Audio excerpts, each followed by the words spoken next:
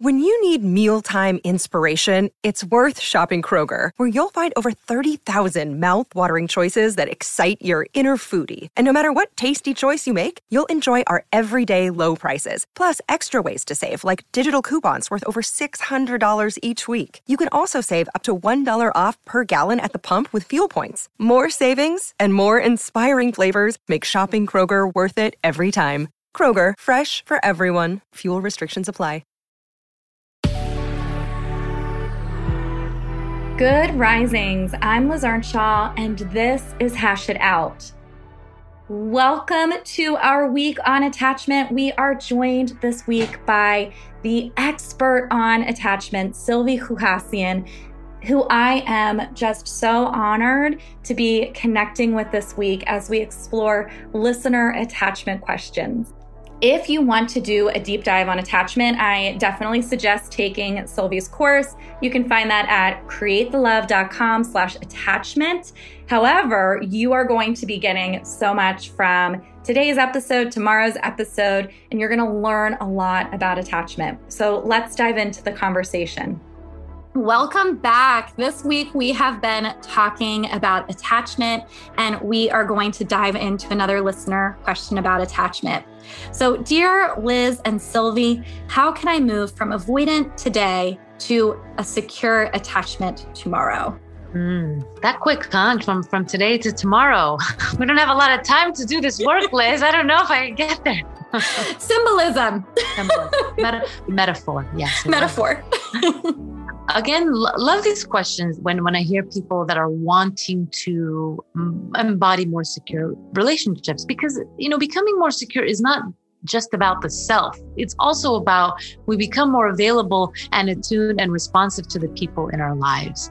So when we're talking about avoidance, we in the first episode this week, we talked about how avoidance develops when a child there was neglect, emotional neglect, or there was just a sense of not really responding to the emotional requests and not really being attuned in a way. There may be shaming towards that child's needs.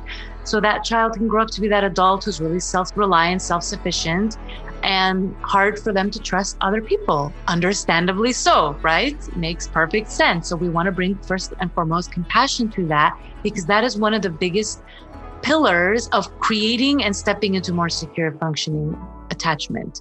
And so some of the difficulties can be, again, not trusting, not taking risks to trust people, not really being vulnerable in relationships. So ways to become more secure functioning. And I say secure functioning very intentionally, because I don't know or believe that we just go from being super anxious or super avoidant to all of a sudden being secure. I don't think that's the goal or should be the goal, because I think, I don't even know if that's helpful to use that terminology. We want to create more secure functioning behaviors in our lives. That's my take on it. And so we want to step into those behaviors, which is about secure functioning is about reciprocity. It's about trust. It's about leaning into those quick repairs. It's about prioritizing connection in your relationships. So how can I do more of those things so that I can start leaning towards more secure functioning patterns in my relationships? Taking small risks of vulnerability, even though that might feel really counterintuitive for you.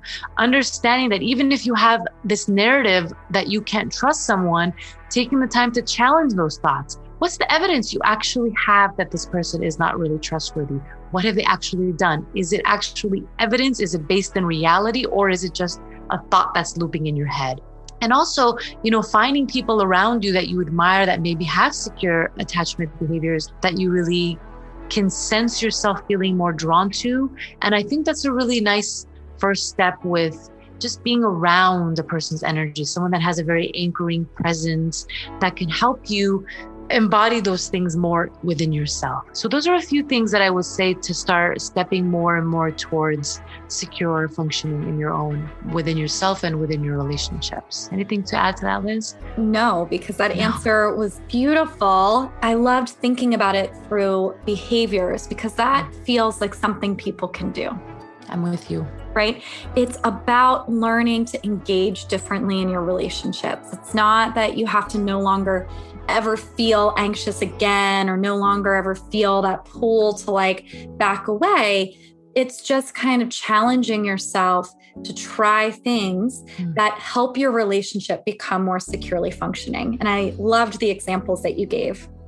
Amazing. And that's what it is about, because, it's not about waving a magic wand on top of our head or on the side of our body, wherever we would on top of our head. Wherever we would wave it, and just, being this way, it's your actions that are going to facilitate. Because what happens is when you start taking those small risks of vulnerability, you're going to feel uncomfortable. You're going to feel like, whoa, this is not a good feeling, wrong move. But that's actually not true, unless you're sharing your vulnerability with someone who's, of course, really dismissive or not really holding your vulnerability. We can go that direction too. But if you're sharing your vulnerability with people that are really warm and responsive, and really look for those people, because you want to practice with those safe feeling people and take that risk, see how they respond, pay attention. If they're responding in those ways, that means that you can share a little more next time, so that your tolerance for intimacy and for vulnerability can start to grow, can start to stretch. You can start journaling. Another thing that I share with people that have avoidant tendencies is start practicing to name your needs throughout the day. Have a little journal out, even on the, next to your desk, a couple times a day. Just, what is a need you're feeling, or what is just a sensation you feel in your body, an emotion that might be arising that you are quickly wanting to dismiss or logically bypass, because that's what you've had to do. How can you just write it down? Oh, I feel sad. I feel happy. I feel excited. I feel turned on. Whatever is happening, just take a few moments, because the more you can acknowledge those things within yourself, it's also going to make it easier to share what your thoughts are, what your feelings are with other people, and facilitating more connected relationships in those ways.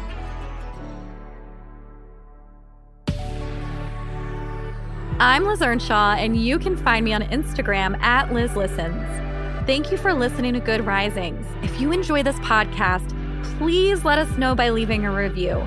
We love hearing from you. Until next time, love on your loved ones, and when that gets hard, tune in to Hash It Out.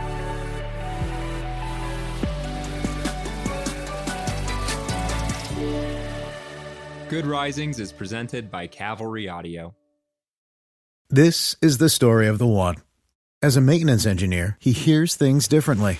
To the untrained ear, everything on his shop floor might sound fine, but he can hear gears grinding or a belt slipping. So he steps in to fix the problem at hand before it gets out of hand. And he knows Grainger's got the right product he needs to get the job done, which is music to his ears.